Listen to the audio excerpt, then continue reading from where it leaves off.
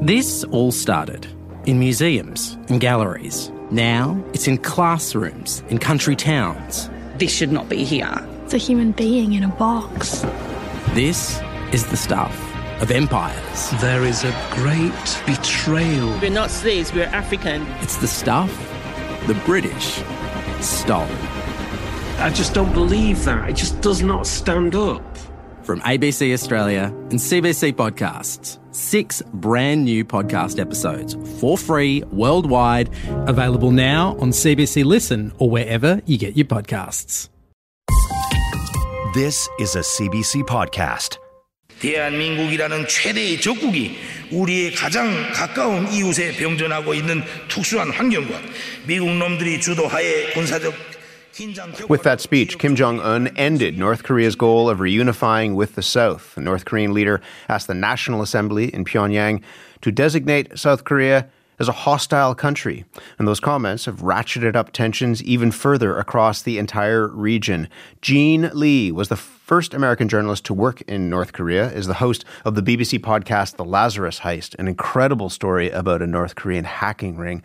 She's in Seoul, South Korea. Jean, hello. Hi. What was the message that Kim Jong-un was sending in that speech?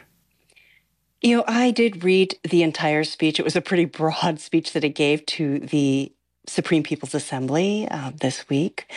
But the thing that, of course, jumps out comes towards the end of this long speech, and that is this message to the deputies at the parliament and to the people that there's been a huge change in the stance toward South Korea.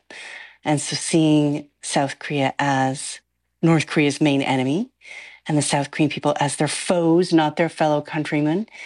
And instead of pursuing peaceful reunification, Kim Jong-un suggested that he is preparing for war and that he would have no hesitation in trying to take all of Korea if war were to break out. So certainly really strong words when it comes to South Korea and a shift in the stance and how to think about their southern neighbor.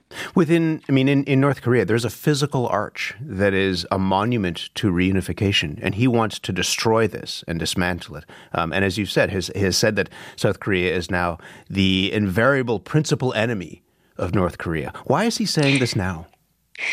Well, I will mention that I took a photo at that very arch. So it's a picture that was taken of me with a North Korean reporter. So for us, it was very symbolic. I'm not South Korean, but my parents are South Korean.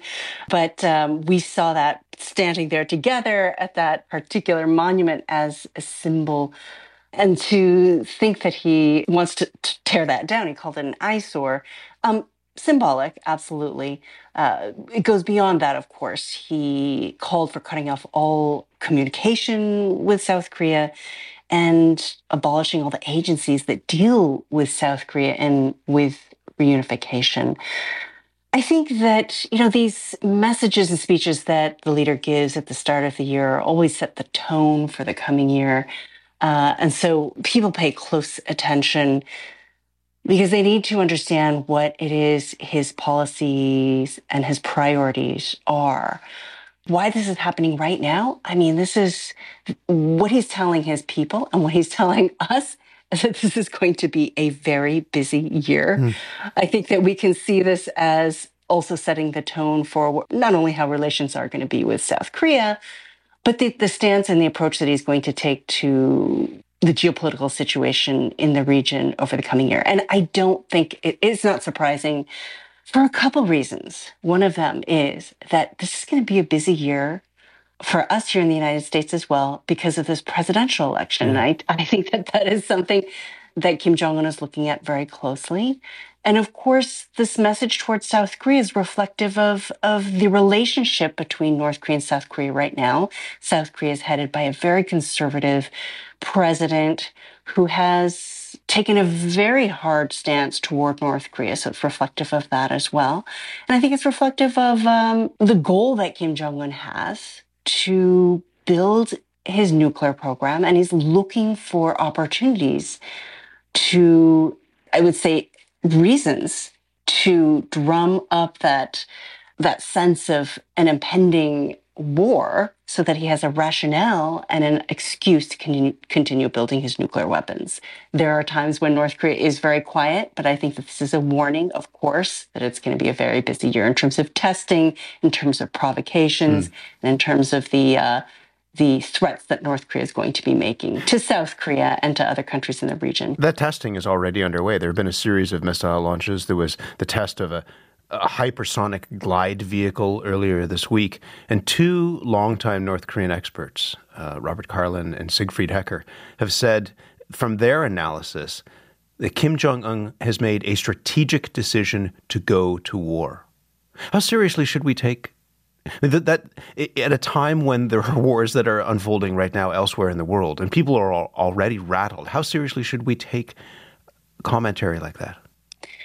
We should always take seriously the risk of war or conflict when it comes to the Korean Peninsula, because this is a reminder, of course, that the Korean War of the 1950s was never resolved. They signed a ceasefire in 1953 to bring that conflict to bring the fighting to a halt. But North Korea always takes advantage of the fact that that conflict was never fully resolved. And that's precisely the rationale that has allowed them to build nuclear weapons to this point. Kim Jong-un is always using that as a rationale for building his nuclear program. And the program has reached a point where a test could certainly trigger conflict at any point. So I think this is something that has been a reality in the region for quite some time because the program has reached a point where any test could be very dangerous. These tests that you're mentioning, these tests of intercontinental ballistic missiles, I mean, some of them are flying over Japan. We've certainly had some of them. They are testing them straight up rather than at the normal angle. But even so, some of them are flying over Japanese territory. I mean, I remember one of my friends telling me that they got that alert as he was getting his kids ready for school to duck and take cover. And, at some point, will a country decide that they're going to intervene? So, but in terms of the strategic decision, I mean, I think that we should always be aware that this threat is very real. That said, I'm here in South Korea, and it looks very alarming when you read it in the news. And yet, I have to say, you don't get that sense that people here are panicking. And they should be the ones who would be panicking. I mean, they're as close as you could possibly be to that threat. The South Koreans have lived through this for many years. And I do think that one of the goals that Kim Jong-un is trying to accomplish is to create anxiety in the region, anxiety around the Korean Peninsula. That is part of the method or the tactic to try to drum up tensions. But the South Koreans, and certainly, I did see that stocks dropped over the uncertainty over the stability around the Korean Peninsula. So certainly if the economy tanks and the security situation and the economic situation were to take a hit, the South Korean people would probably start to react and perhaps criticize the policies that have brought the region to this state of tension, but they're not there yet.